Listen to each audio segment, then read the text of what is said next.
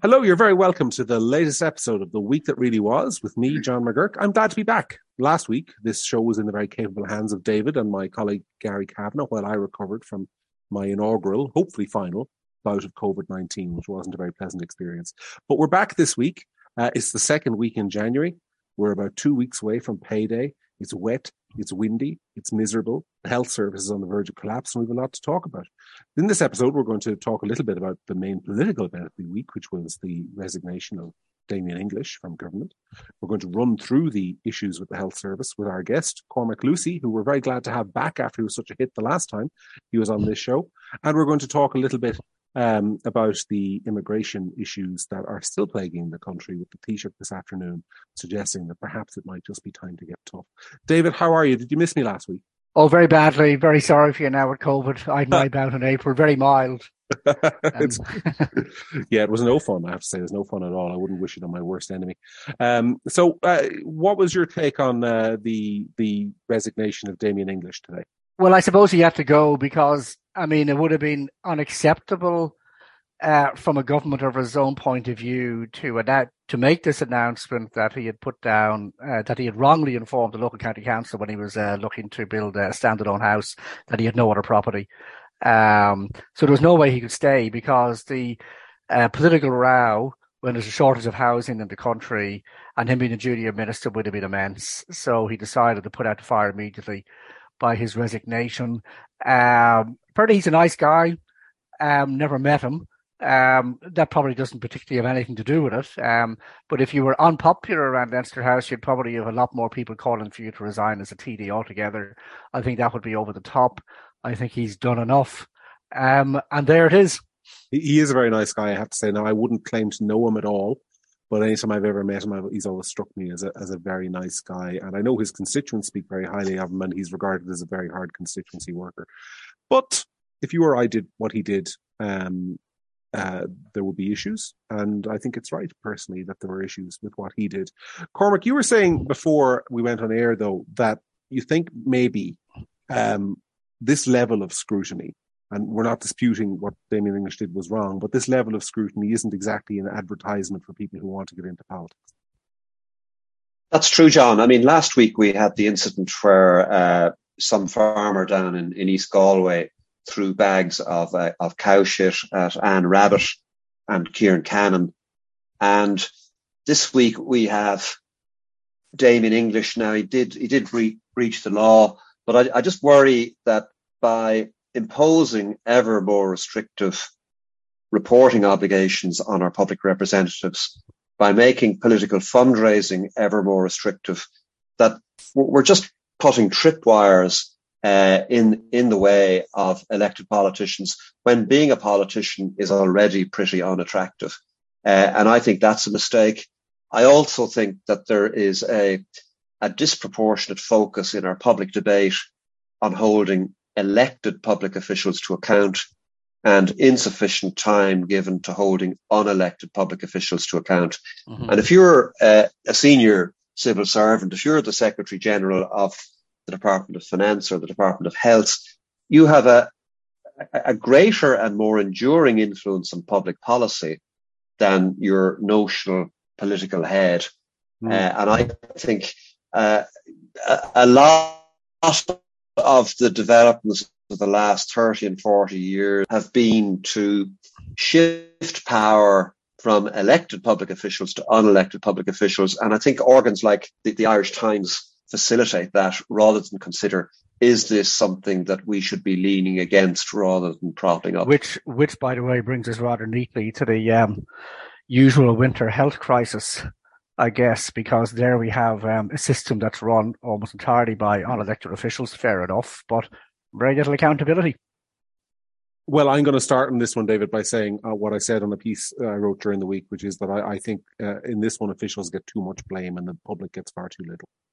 You know, I was going through the figures there during the week, and over the lifetime, I don't want to say over the lifetime of this government, because obviously it's a slightly different configuration of a government, but since the election of 2011, where Fianna Fáil essentially died as the main political force in the country and Fine Gael replaced it, Fine Gael had been in office continually. And in that time, health spending has increased from about 13 billion per annum to 23 billion per annum. So 10,000 million extra per year, 27 million extra per day we spend on the health service. And yet there are fewer beds than there were in the year 2000 in our health system. And I was trying to figure out why this is. And it occurred to me that the only time in my lifetime that the public have actually gotten angry enough about the health service to imperil the life of the government was shortly before Fine Gael came into power, when the then Fianna Fáil government proposed reforming medical cards for over 75s to make them means tested. And that nearly brought the government down, because you were taking away a direct entitlement from a relatively wealthy group of people, which doesn't really impact frontline services at all. And in the great power. And in the intervening years since then, if you think about where the extra health money has gone, now not all of it has gone here, but free GP visits for under 5s, free contraception for women under 25, long-term illness cover for everybody, regardless of income or wealth. I went to the doctor last week because I was pretty bad with COVID. At the end of the appointment, I took out my 50 quid to hand him to pay for the appointment. He said, no, I can claim that back because it's a COVID assessment. It's entirely free. Even though it's just like every other GP appointment, except that I had COVID. And it seems to me that all this extra money on health service is going to things that buy off little groups of voters, but don't do anything at all to impact frontline service delivery, where it's actually needed, where there are sick people in our hospitals and our A&Es. What's your take on that, Cormac? Are there more structural issues than simply the voters voting for the wrong things? Well, I think there's a chronically undermanaged system. Now, I know we've set up the Health Services Executive specifically to manage health services and to try to depoliticize their management, but they replaced the regional health boards. Mm-hmm.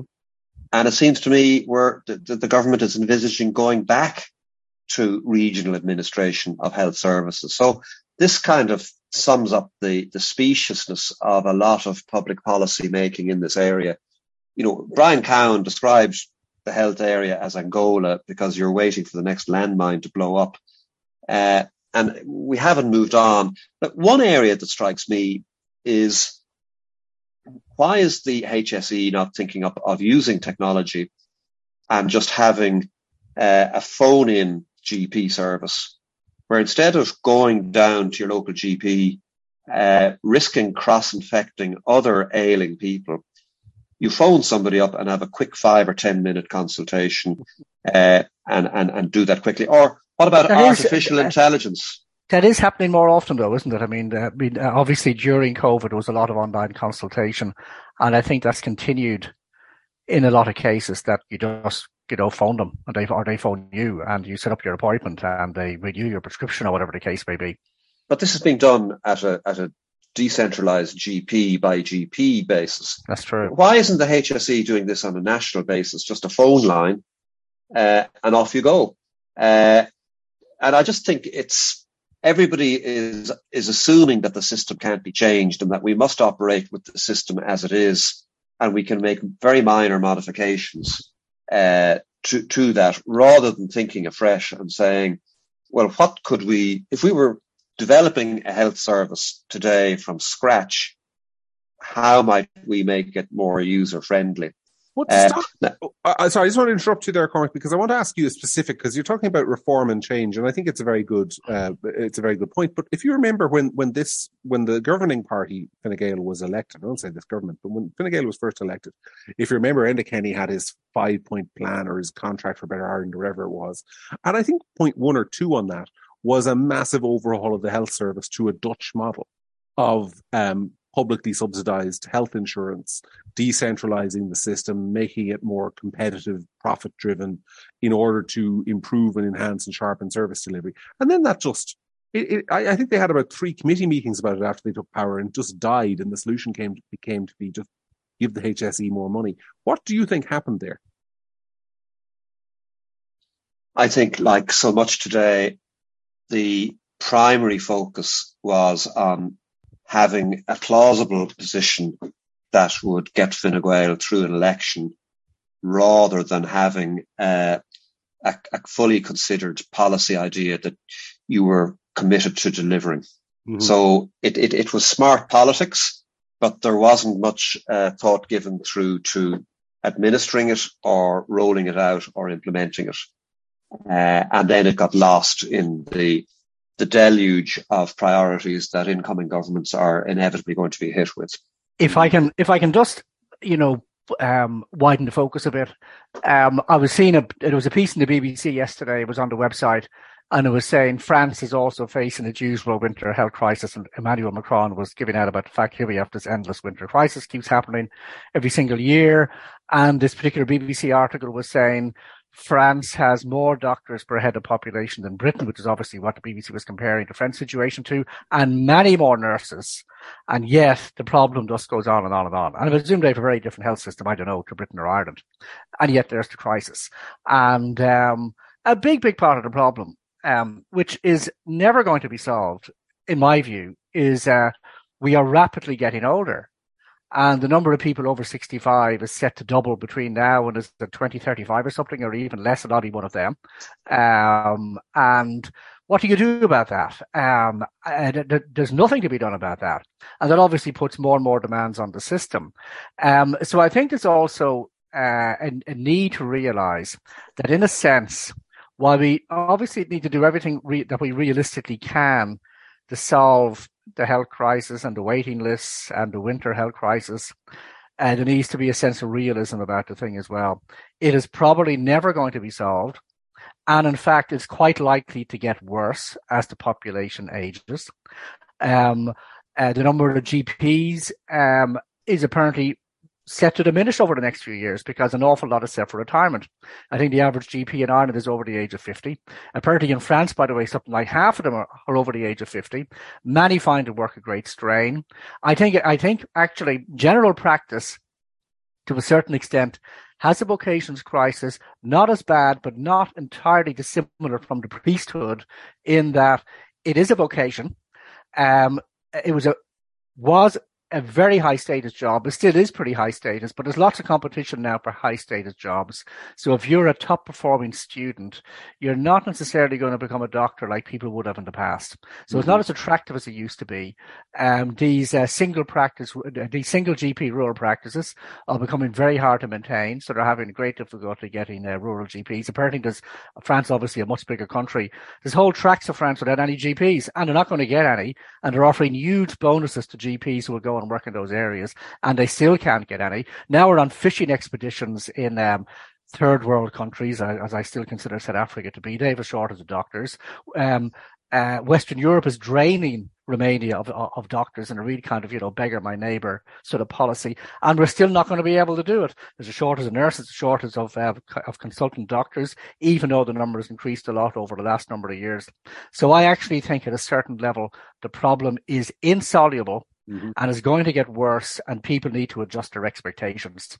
Well, my own GP, just to say on that, because I was in with him last week, and I know for a fact, without giving his name or anything like that, he's a lone GP, works in a practice. He's in there every morning at 8 a.m. and he's out of there every evening at maybe 7, which is an 11-hour day.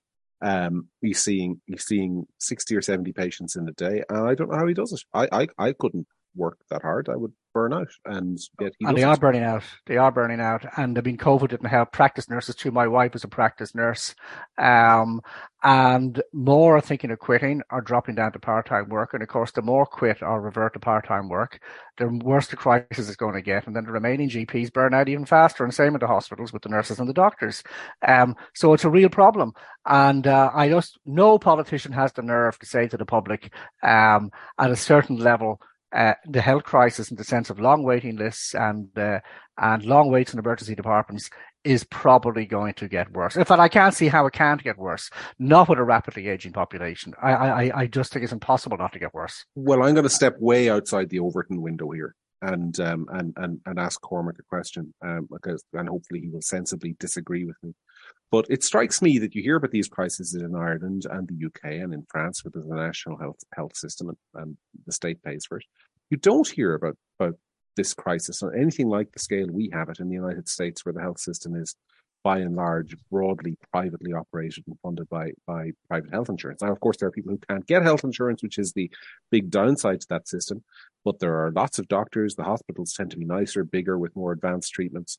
Have we just Cormac, on a fundamental level, is it time to reassess the idea of state healthcare, or at least the way in which it is delivered, full stop, not just in Ireland, but right across the sort of European model?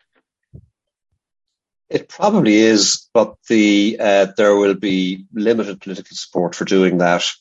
And if you were to campaign for it, a lot of fears would be thrown up in your path that would make it politically impossible to achieve that. But it strikes me that with the foreseeable decline in GP availability and the foreseeable increase in elderly patients who are more vulnerable to illnesses and need GP consultations, that the impetus for remote GP services, for artificial intelligence, for changing the way in which prescriptions are issued, that is all the more obvious. What do you mean by artificial intelligence? Are you talking about Dr. Google? Because I, for one, use Dr. Google a lot.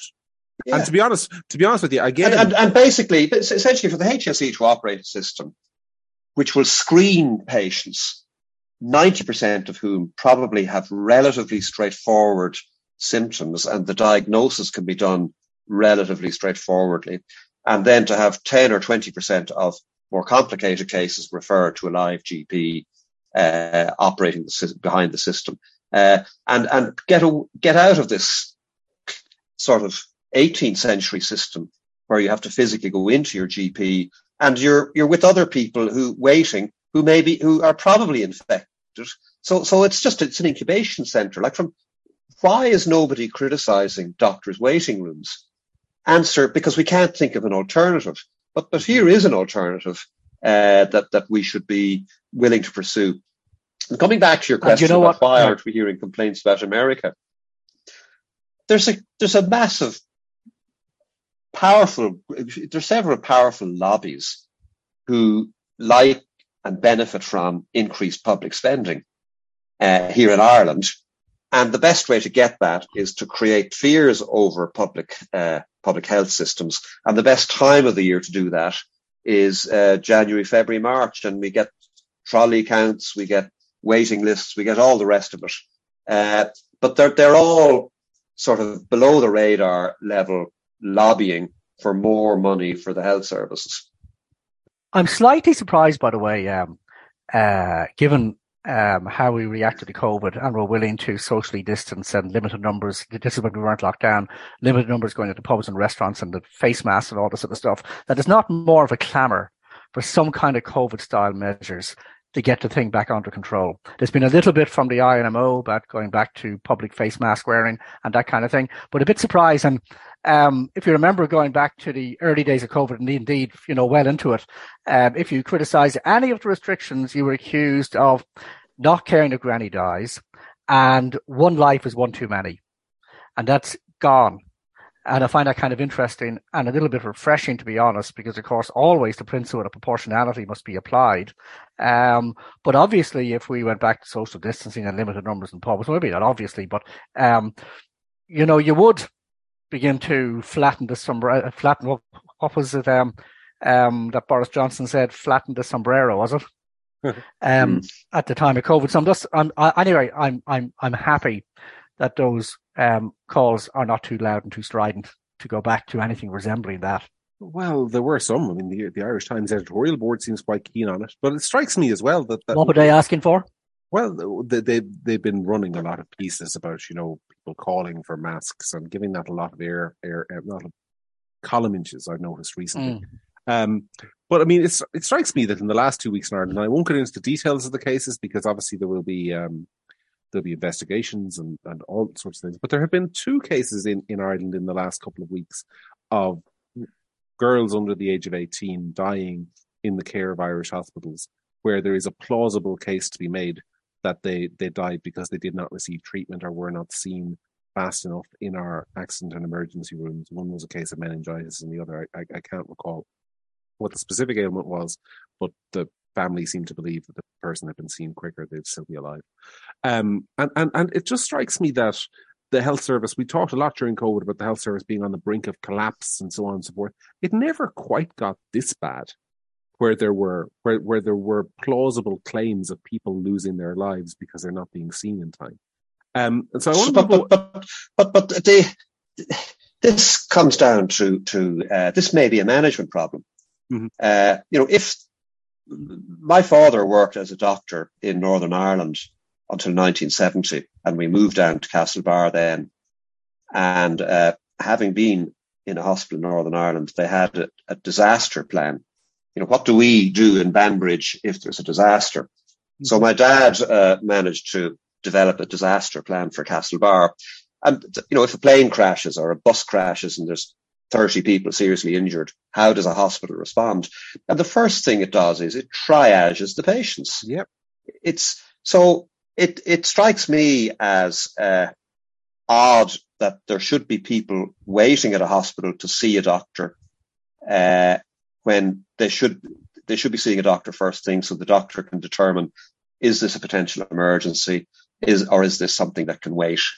And I wonder, am I missing something, or is this not happening, and is that something that needs to be put in place? Well, it does happen to some extent in my personal experience, but what always strikes me, having been to A&E, particularly the one in University Hospital Limerick, which of course is one of the worst in the country, everybody agrees, is that you have a large number of people there who go in, and they may be seen initially after an hour or so by and then told to go back to the waiting room.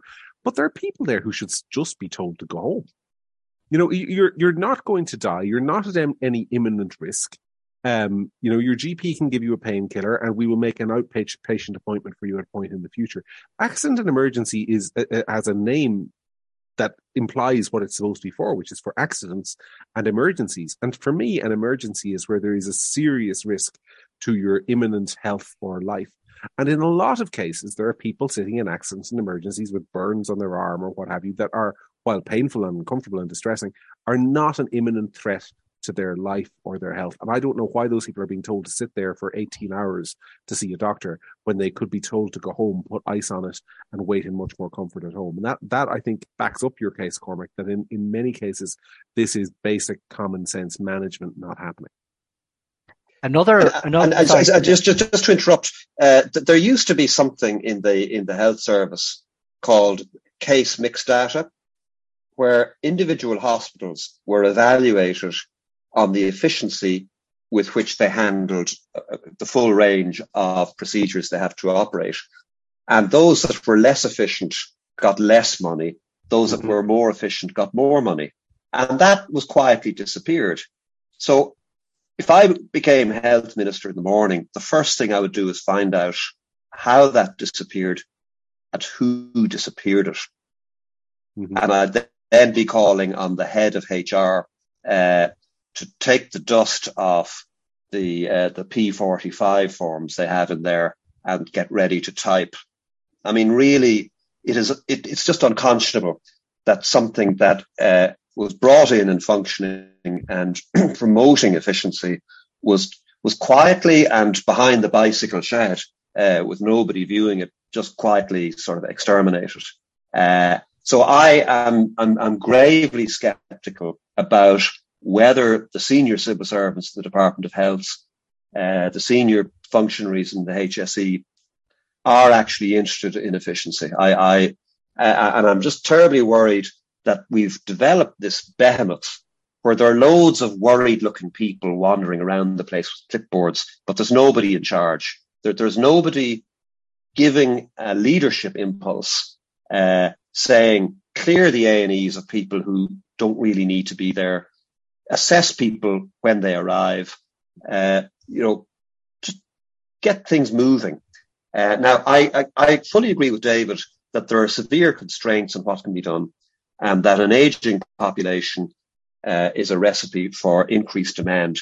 But another area in the health service that needs fixing is, and this has been an issue for 40 years, it is the limited numbers in our medical schools.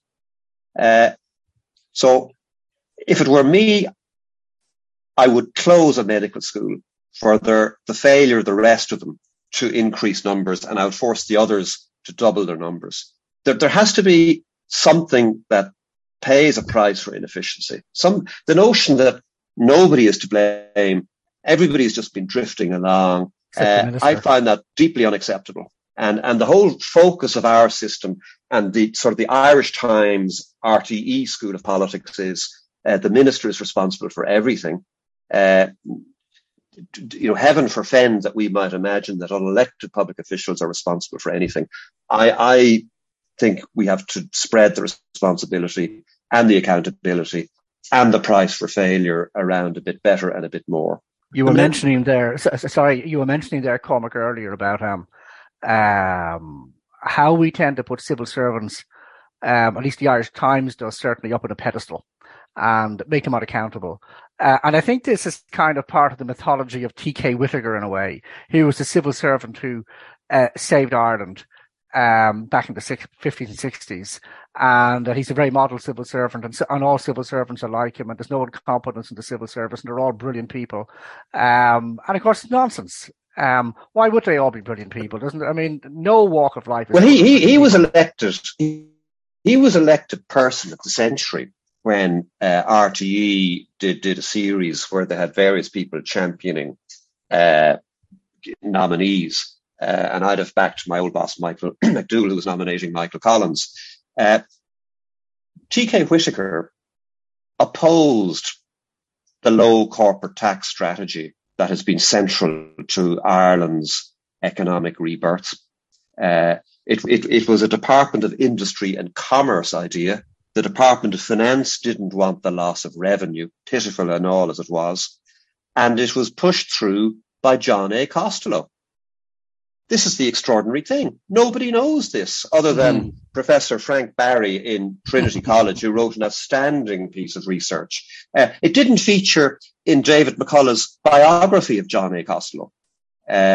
So Costello essentially overruled the Department of Finance and the Minister for Finance and said, you're to put that in. And that went over the protests of Whittaker. And the other thing about Whittaker was he left the Department in 1969. In their definitive review of Irish economic history since independence, Cormac O'Grada and Kevin O'Rourke stated that Irish relative economic underperformance lasted until 1973. So Ireland's economic growth may have lifted while Whittaker was behind the wheel in the Department of Finance, but it lifted as a result of being lifted by our neighbours, and it lifted by less than our neighbours. So I think T.K. Whittaker was a good man. I think his instincts were correct. I think his policies were the policies and practices he promoted were broadly correct. But the hero worship he has received, I find grotesquely disproportionate. And it has a knock-on effect to this day because again, the civil service gets put on a pedestal and all civil servants are like T.K. Whittaker. And if only the politicians weren't getting in the way. Just kind of probably one last thing to say before we move on from the health thing. Like another side, way back decades ago, there were people warning that the health system was essentially a bottomless pit for public money because you could never satisfy the public demand for health. And one of the things it's doing is becoming a victim of its own success to a certain extent, because every time, for example, they develop a new screening program, there's a new queue, there's new demand, but with the same number of doctors a lot of the time. And then that person gets moved along to the next stage in the whole process. And then there's new procedures and treatments developed and new, sometimes very expensive drugs developed. And you can't stop any of this. It's going to happen. But obviously it gets more and more expensive. It takes more and more people to carry out all this. But there's another issue, David, and that is if we had a terribly inefficient, dangerous health service, and if it killed all its patients, they wouldn't be around to demand health services in the future. So every time the health service cures somebody, and it is wonderful that they do, they leave a potential patient in the system who will, and as we get older and older, and as we're cured of more and more things, we're going to be afflicted by more and more conditions and will need ever greater medical attention. So in some ways, in many ways, the health service is a victim of its own medical success, and then the open-ended nature of the government's services offering means that it risks facing ever-growing demand for its services. Well, that's all very cheery. So basically, we've no solution. It's only going to get worse. No, artificial intelligence, remote GP services, remote prescription services, if that can be done in a medically safe way, bring back the case mix model. There are certain things that we can do. And so I would be wary of just giving up on the whole thing. But if somebody invited me to be Minister for Health, I'm not sure I'd be rushing to accept the offer. Well, like you, I think I'd be bringing out a lot of P45 forms because I think the system does. The thing it lacks most of all for me is accountability. Because the only person in this country in the health service who has any prospect whatsoever of losing their job is Stephen Donnelly. And Stephen Donnelly is not really running the thing. You have a Secretary General in the Department of Health. You have a Chief Executive of the HSE who both fine people they may be, but they both have vastly more power over the day-to-day running of the health service than the elected minister has, which is, by the way, just how politicians want it, because those people can be blamed and you can't vote against them. And they've done the same injustice with the Garda Síochána and the Garda Authority. It's very much the same model of ministers just sort of slithering away from responsibility. Mm-hmm. Anyway, we've talked enough about this problem without solving it. Let's see if there's another one we can't solve. We record as always on Thursday evening. This evening across Dublin in terrible weather conditions, wind, rain, general misery. There were yet another series of protests, though our politicians are very much opposed to these protests and the protesters involved, in relation to the accommodation of migrants in the capital city and its surrounds. I thought it was very noticeable over the Christmas period while I was sick. There was an incident in Drimna where migrants were apparently and inexplicably, in my view, accommodated in a primary school while that school was closed. And we had protesters from the local community, local parents who were very upset about this. And I thought it was very interesting that the focus of this protest was send them to Dalkey. Or why are the schools in Dalkey not just as suitable for this purpose as our school is? And I think there's a point to that, because one of the things, if you'll indulge me, gents, that's very interesting in the last couple of months has been, if you look at the US and you look at Governor Ron DeSantis in Florida and Greg Abbott in Texas, who've been doing things like shipping migrants off to Martha's Vineyard from the Mexican border or the Caribbean border with Cuba. To the posh parts of America. To the posh parts of America. And if you look in Italy, where Giorgia Meloni this week has started redirecting migrants to well-to-do Italian towns with impeccably left-wing mayors, I think it's interesting. And I want your thoughts on this. Is the government perhaps being a little bit clever in sending an awful lot of these people to working-class locations that have had a tendency in recent years to cast their votes for Sinn Féin candidates and left-wing independent candidates, and where there aren't that many Fine Gael or Fianna Fáil TDs? Because the question no one is asking, but I look at the pattern, I look at where these people are going, and I look at what other politicians are doing, and I'm thinking, are these people as cynical as their nemesis in Florida, Texas, and Italy are, or is it just entirely coincidental that these schools are more suitable? I don't think necessarily it is what you're saying it is. I think, obviously there's plenty in rural areas as well, Killarney, for example. So they're putting them where there's lots of hotels and where they can book rooms in hotels. And the East Wall situation was an old ESB building or something, wasn't it? Mm-hmm. And, these sort of run-down working-class communities sometimes have these kind of abandoned buildings, and they decide we'll put them in there. And there tends to be fewer of those buildings in middle-class areas. So I think that's part of it. Mind you, take over the Herbert Park Hotel in Ballsbridge and put a lot of them in there and, see what they think. But the school's point is a good one. But I don't think it's pure cynicism and that having to go somehow with Sinn Féin and Sinn Féin voters. I don't think that's it. I think it's kind of a structural thing going on. But certainly, it means that these communities feel there is not proper burden sharing going on. And of course, they are absolutely and totally correct about that. Well, there's less problems from these communities too, because if you put people into the Herbert Park Hotel in Ballsbridge, you will get local resistance, but it'll be of a different kind, and it'll wear robes and wigs on its head and summon you down to the forecourts for an appointment to discuss the suitability for a local area and planning legislation and all the rest of it. And it won't be, and I say this with the greatest respect to people protesting, but it won't be working class people without that many resources chanting, get them out, which is much more politically convenient for the government because it can be recast as something slightly less than civilized. And I think there's, I tend to give more credit to our politicians and their cynicism in relation to this issue than others might. And I do think there is an element of put these people where the resistance is likely to be of a more, choose my words carefully, but a more easy to oppose nature. A non Fine Gael base. Yeah. Cormac, am I mad? I think you're over interpreting the situation. Supposing I'm a Fine Gael minister and I want to achieve the policy objective you've just set out. How would I go about doing it? You know, how do I get my Secretary General and his or her Assistant Secretary and the assistant, the principal officer who's actually who's making this policy happen? How do I get them to do this in a manner that won't ever rebound or leak in a way that will blow up in my face? Mm-hmm.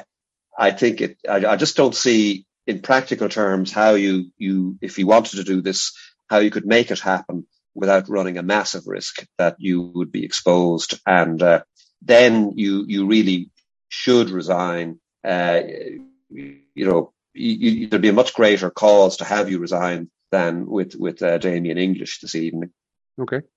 There is, by the way, there's undoubtedly a shift in the wind on this issue because, and you've written about this, John, a guy with kind of impeccably establishment credentials, Matt Cooper, saying that we need to slow down the numbers coming in, paraphrasing, because it will feed the far right. And Michael McDowell, who obviously you've worked with, Cormac, saying something similar, and they're both right.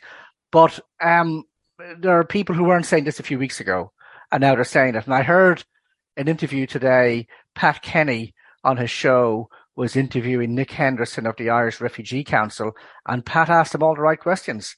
Because Nick Henderson was saying, well, we need to build accommodation and housing for asylum seekers. And Pat's saying, well, we have plenty of Irish people who are homeless in hotels or hostels. They need houses too. So where are you going to magic up all these houses from? And Henderson couldn't give him a proper answer. And Pat also was pointing out that lots of these asylum seekers are coming from officially safe countries like Albania and Georgia. So what's that all about?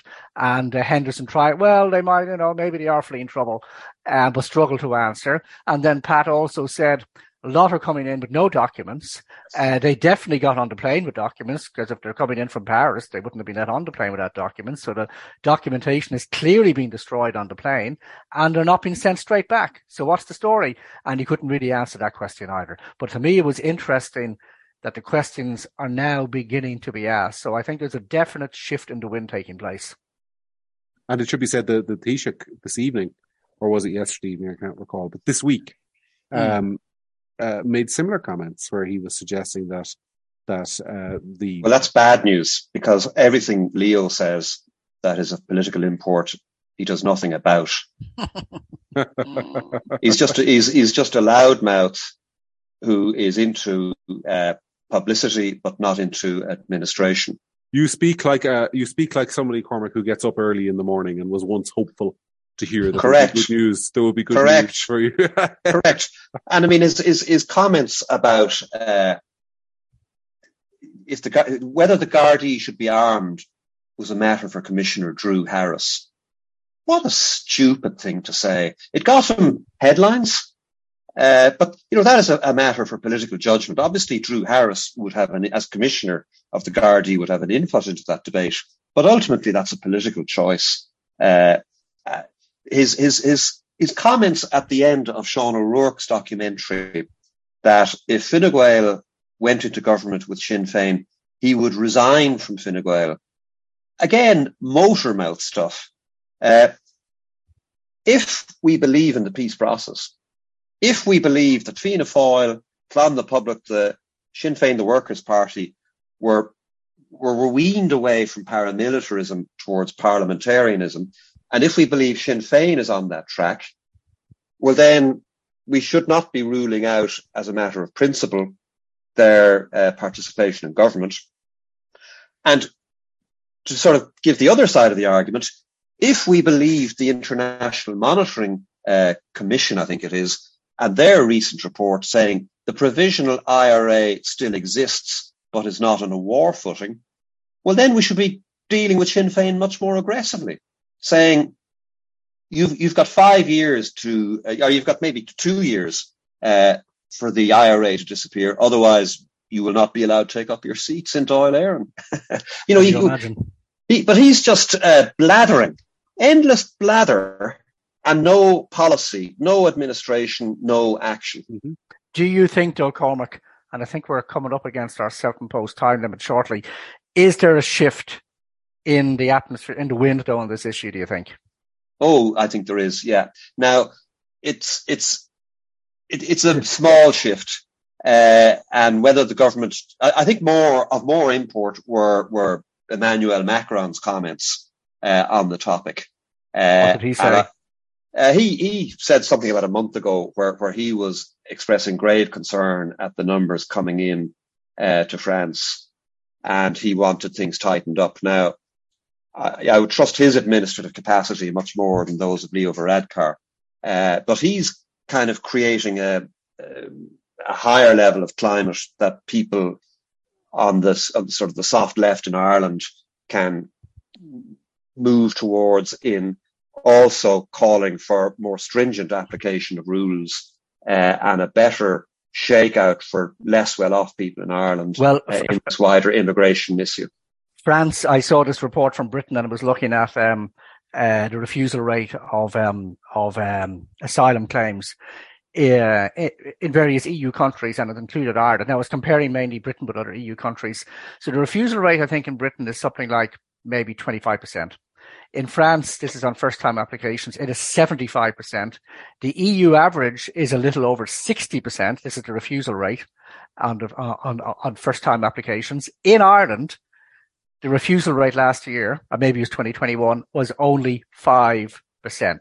Now, there's something really up there when we have such a tiny refusal rate. It means we're not operating the system properly.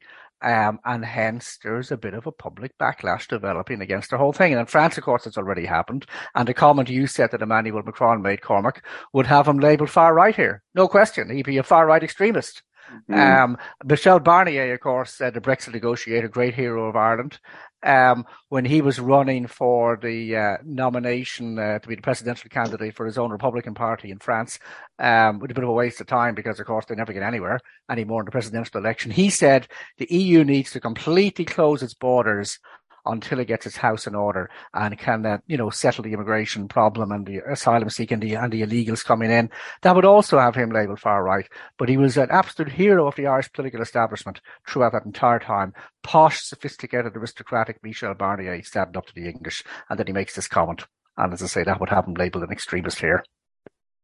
Well, if I can just say, I think, because you raise a very important issue, David, which is the refusal rate. But I think it all comes back to a bigger problem in Ireland where the asylum issue is a particularly good example of the problem. And that is that there are very few massively powerful lobby groups left in Ireland because of the way in which we've reformed political funding. There aren't that many of the farmers. Fine Gael doesn't rely on the farmers anymore. Labour doesn't rely on the trade unions and so on and so forth. But the one that does remain, and I say this with respect to my friends in the profession and particularly to my own lawyer, who's great, but is the legal profession. And we have this bizarre asylum system where you can be refused asylum in Ireland and the first thing you do is appeal. And then you can lose your appeal and there's another appeal to a higher court and eventually off to Europe. And we've legalized the whole system to such an extent that the whole thing is a massive money spinner for a very small group of lawyers who specialize in this area, clogs up the courts. Our court system is one of the slowest in the Western world, regardless of your case, but it's very slow in relation to immigration. We can't do legal reform in this country because the lawyers are the one last remaining group who make significant political donations right across the board to all political parties. And as a result of that, we have this system where the politicians basically can't do anything because of this huge human rights legal structure we've created, whereby once you get in this door of the door of the country, regardless of your situation, you're immediately into this Byzantine legal process, which can take 10 or 15 years to be deported. And then at the end of the process, if you are eventually, all your appeals are exhausted, the government will tell you have to be deported, but it's a self-deportation program, and it's up to you to remove yourself from the jurisdiction if you wish. And then at the end of the day, I mean, we have cases in this country of people who have actually committed criminal offences while under self-deportation order, gone to prison, been released back into the society that they were told to deport themselves from, and they're still walking the streets. So I think there are a lot of problems in this country that are as a result of our legal system and its complete immunity to reform or efficiency. And I think asylum is right at the top of that list. Cormac, am I overstating that case, or do I have a point there? I think you have a major point. And the lengthening delays in legal cases is simply shocking. Occasionally I'll download a legal judgment and have a read of it, and they're way too long and complicated, and I don't know, written for academic effect. I just there isn't a focus on speedy decision making. There's a focus on looking good to your peers.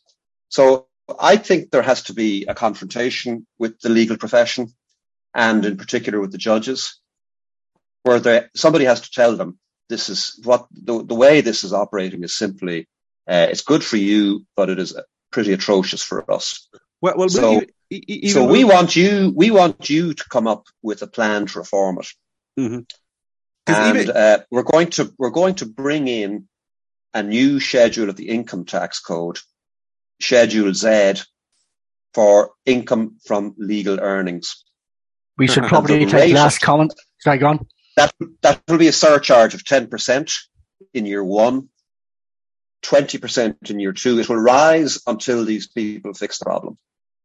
Well, you know, I know I'm being a little silly. We should probably take advancing that notion, but something has to be done because you're right, John. We go around and around, and it paralyzes government. It paralyzes decision making. And while we have the benefit of mountains of corporation tax receipts from American multinationals, we can sustain that. But if they disappear, we're snookered. Well, I just want to say in relation to this, and I know it's a separate topic and we're supposed to talk about it, but it is not just the immigration system. It is almost everything that's, first of all, access to justice in this country is extortionate in terms of the costs involved. I spoke to one person recently who got a legal bill for a relatively small case, which was eye-watering. It was in the mid 5 figures for something that really wasn't that significant at all. Second thing is in terms of access to justice. I use the example of my close friend of many years, Declan Ganley, who took a case during the lockdown, people might recall, in relation to the closure of churches. Now, whether you agree with him or disagree with him, he was taking the case that this was not constitutional and the government had overstepped the mark. By the time that case got to be heard, the lockdown was over, and the judge, having well, I'm not going to impugn anyone's reputation, but having the process having taken several hearings and motions and all the rest of it, at the end of it, the judge said, "Oh, well, now it's over. The whole case is moot, so you don't need to get an answer on it." You know, and so there was somebody who'd taken the effort to try and vindicate not only his rights but the rights of other people, and the legal system entirely, in my view, let him and everybody else down. And the costs of it to the state, because we all bore the costs because there was a constitutional issue of public importance, were again in the 6 figures, eye-watering stuff. So this is an area of society where I think there's a huge case for reform, and I think immigration is just another symptom of that. David, you wanted the last word. I'm going to go completely off topic and just mention that today the British journalist and writer Paul Johnson died.